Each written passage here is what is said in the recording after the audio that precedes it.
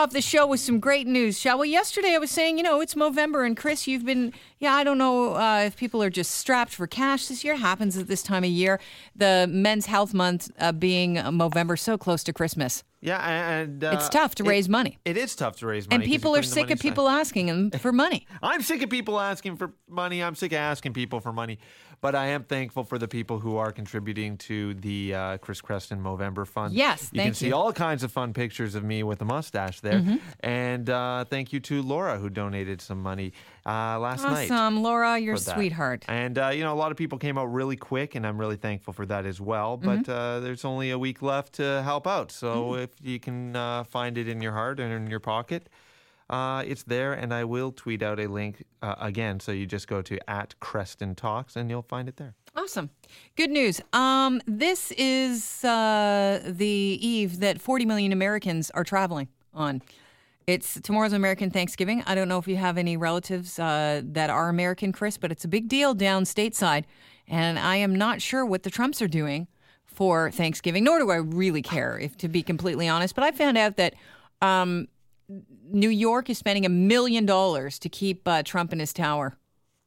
Yeah, $1 million a day. A day. Did I miss the day there in that sentence?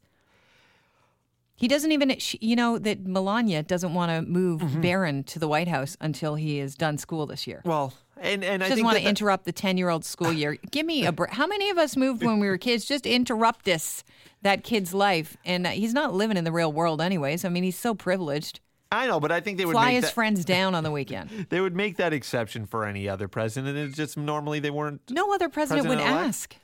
I think if we went back, we might find that they didn't. They would interrupt their school year to move them, or wouldn't interrupt them. But no, I think Barack moved his kids. The difference, I think, in this case is that Trump lives in on one of the busiest streets in the country. Yeah. So securing it is harder than if you just live in a very nice house out in the country somewhere. It's a nightmare. It's a nightmare. Anyways, I just wanted to pass that up. Also, Trump met with the press this past Monday, and yesterday it was the New York Times. Last time I checked, freedom of the press was rooted in democracy. Do you know that meeting that he had on Monday? It was off the record. Apparently read them the Riot Act. Well, apparently they're not allowed to talk about what happened. Apparently, that isn't that strange that they would have off the record meetings with a new president, just sort of as a meet and greet and get to set the tone. But it seems like the tone of this one was very sort of vindictive and angry. Yeah. Well, let's talk about something sweet, shall we? Aaron Paul played Jesse on Breaking Mr. Bad. White. Yeah. His post, he's really big on social media, right? A post he made this week is going viral, and it is inspiring people to reach out and touch someone very special, grandmas. Oh. On Monday, he tweeted out a picture of his mom's mom, his grandmother. She just turned 94. And to express his love for her, he posted a black and white photo of himself sitting beside her in her hospital bed. And in the caption, he praised this beautiful woman who he described as easily the strongest woman I have ever met. Basically, she was in hospital because the other day she was letting her dog out. And she said the next thing she knew, she was on the ground. She splintered her back in 6 places. And right before the photo called, she didn't know if she was going to make it. She asked her daughter, Aaron Paul's mom, if he would call each of the grandchildren. She would dial, each of the grandchildren so that she could say goodbye. And she said, it was time for her to go to sleep and go see Grandpa. And she said, I would always tell them the same thing. I love you all the same. No favorites. Thankfully, Grandma made a recovery. It was a false alarm. Grandma's still alive, but so was she just being dramatic, or was she really on death's door? You never know, right? She's 94. She had a fall. She, wasn't sure. She's now recovering back at home, he says, telling jokes a lot, and she's a fighter, a beautiful fighter. Thank you for everything. Now urging people to call their grandparents. Let them know how much you love them. I like that. Nice message. It's a really sweet picture, by the way. How much do you get paid if you don't go to work, Chris?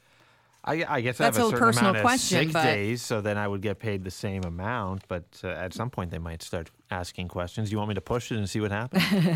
No, because I need you too much. Kanye West getting $30 million for not doing the rest of his tour. He was insured, and the insurance policy is protecting him against loss of earnings caused by accident or illness. You may have heard that he had a psychiatric episode hours after canceling the remaining dates on his St. Pablo tour, where he was hospitalized in Los Angeles. I guess they're going to try and connect that psychotic episode to something that was happening on that tour.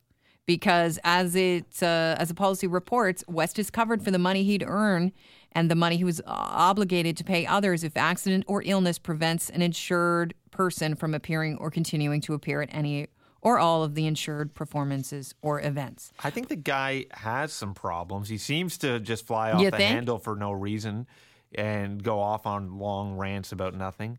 But Shh, you're talking about the show. But I really think the timing of this is interesting. I think that a lot of his fans were not happy that he said he would support Trump, which, it's his right to do and say if he wants to turn off some of his fans and turn on a whole new group of fans possibly.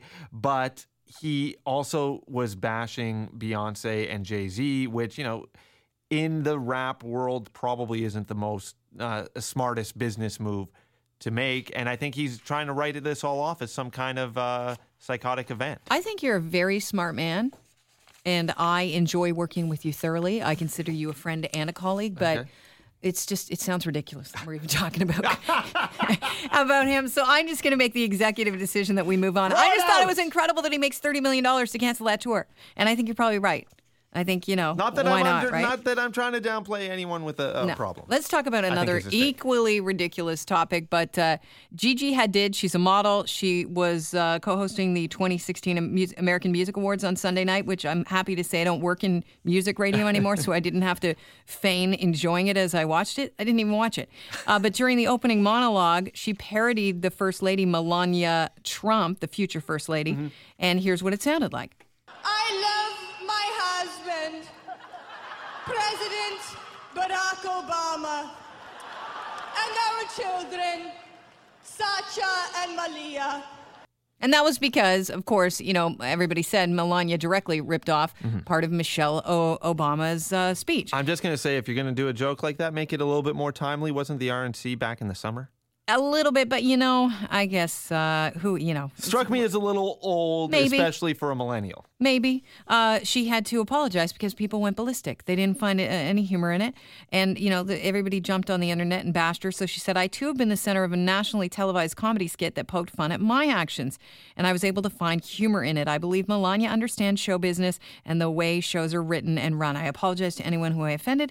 And I only have the best wishes for our country. Respectfully, G. Did she say #sorry, not sorry? Because that doesn't sound like an apology.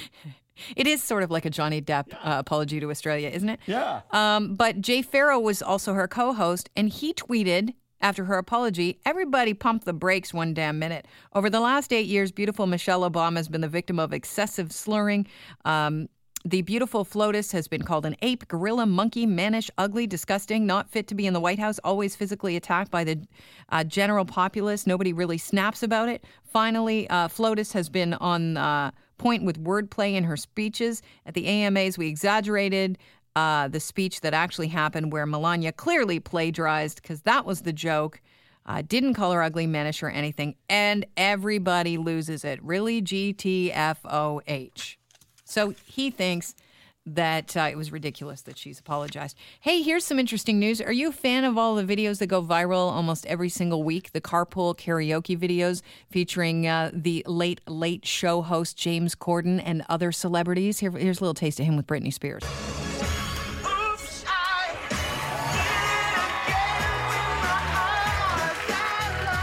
So they basically hang out in cars and they sing. The Michelle Obama one I did watch. It was kind of cute. Yeah. He drives around the White House, just the oval there in the parking lot, because I don't think he's able to They're not allowed go off to the leave. grounds. The same thing happened when Seinfeld went to do Comedians in Cars with Barack Obama.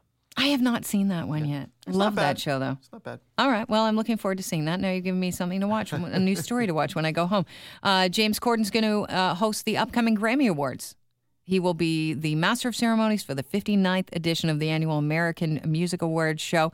And it takes place in Los Angeles, Sunday, February 12th. You know that he's going to be singing with every big name there is. So it should be good. He's charming. He really is. He's like He's like a lighter version, not weight-wise, of Craig Ferguson. You know what I mean? I think Craig Ferguson... And wait, Craig no, he's Ferguson heavier, sorry. should have been the host of The Tonight Show. And I think he didn't get it because I don't think the networks thought Americans could handle someone with a foreign accent hosting that show, even if it is just Scottish.